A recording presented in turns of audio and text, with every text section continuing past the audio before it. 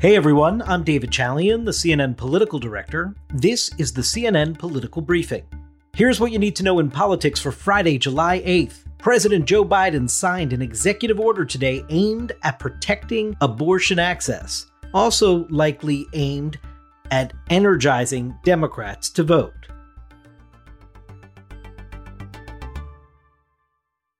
Even before the Supreme Court of the United States made it official and handed down the Dobbs opinion, which, as you know, ended the federal constitutional right to an abortion, the Biden administration had been facing pretty intense pressure to do something in response to that anticipated and now very real Supreme Court ruling.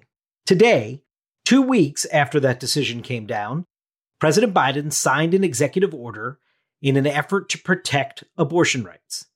Now, here's what the executive order does.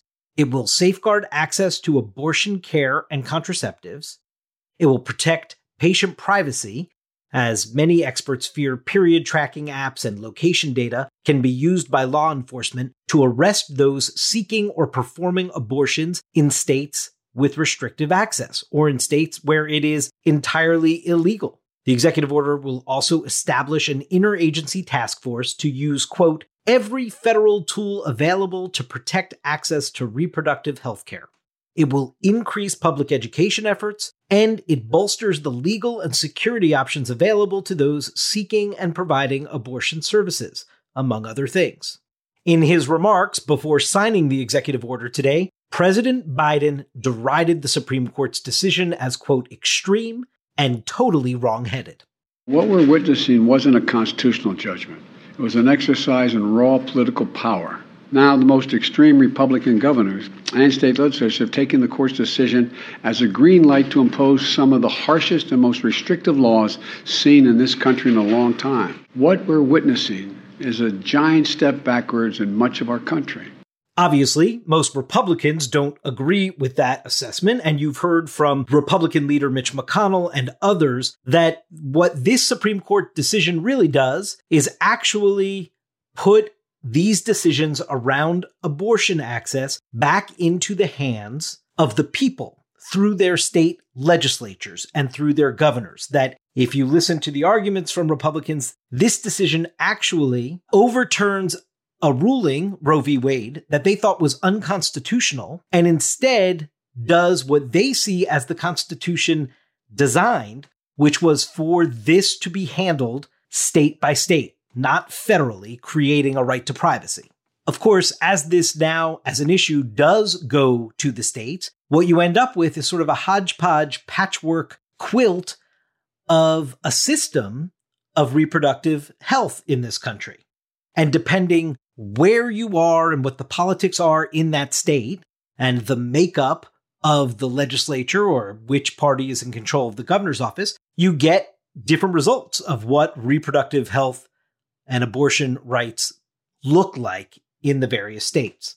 In Virginia, example, you have a Republican pro-life governor, Glenn Youngkin. He had that big victory last year. He has said that he will sign into law a 15-week abortion ban, one that includes exceptions for rape, incest, and life of the mother, if it were to reach his desk. My colleague Jeff Zeleny was out in Virginia doing some reporting on sort of the fallout of the Dobbs decision there, and he met up with Victoria Cobb. She's the president of the Family Foundation of Virginia, which is an influential lobbying group that opposes abortion rights. She wants an all-out ban, but she also realizes in the Commonwealth of Virginia, that's not politically realistic.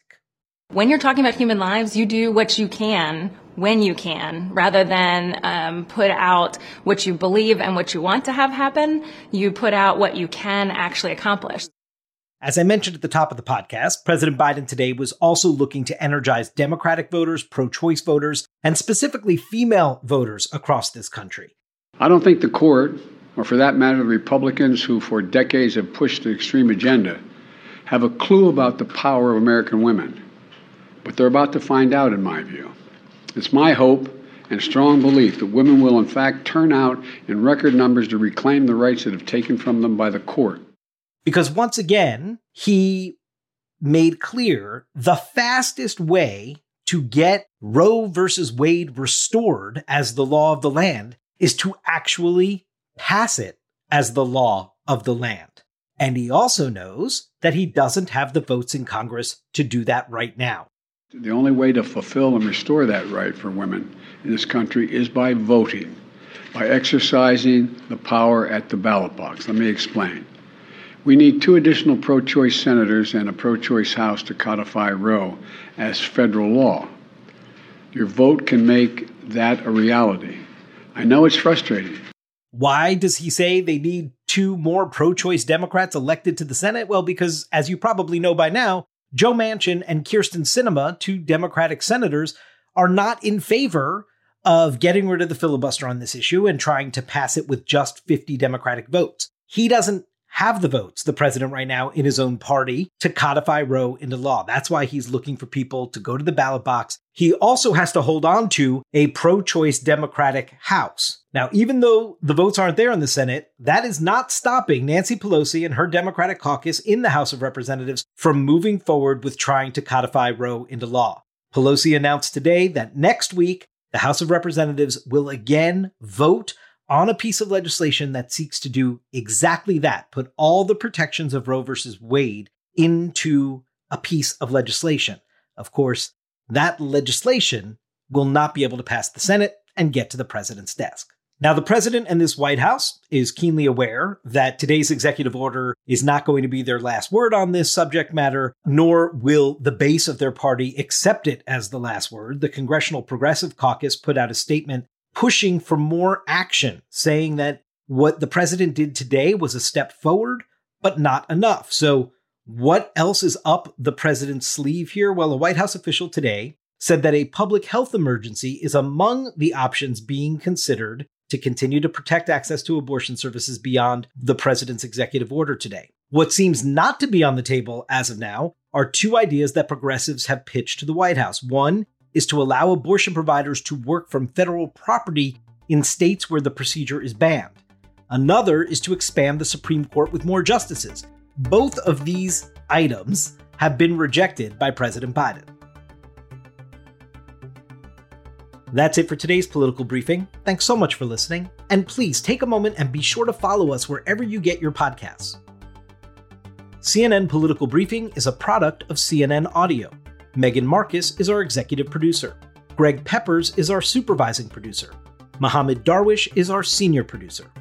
Our episodes are produced by Krista Bowe and Anna Sterla. We'll be back Monday.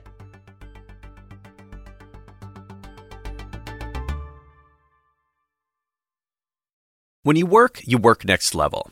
And when you play next level. And when it's time to sleep, Sleep Number smart beds are designed to embrace your uniqueness, providing you with high-quality sleep every night. Sleep next level.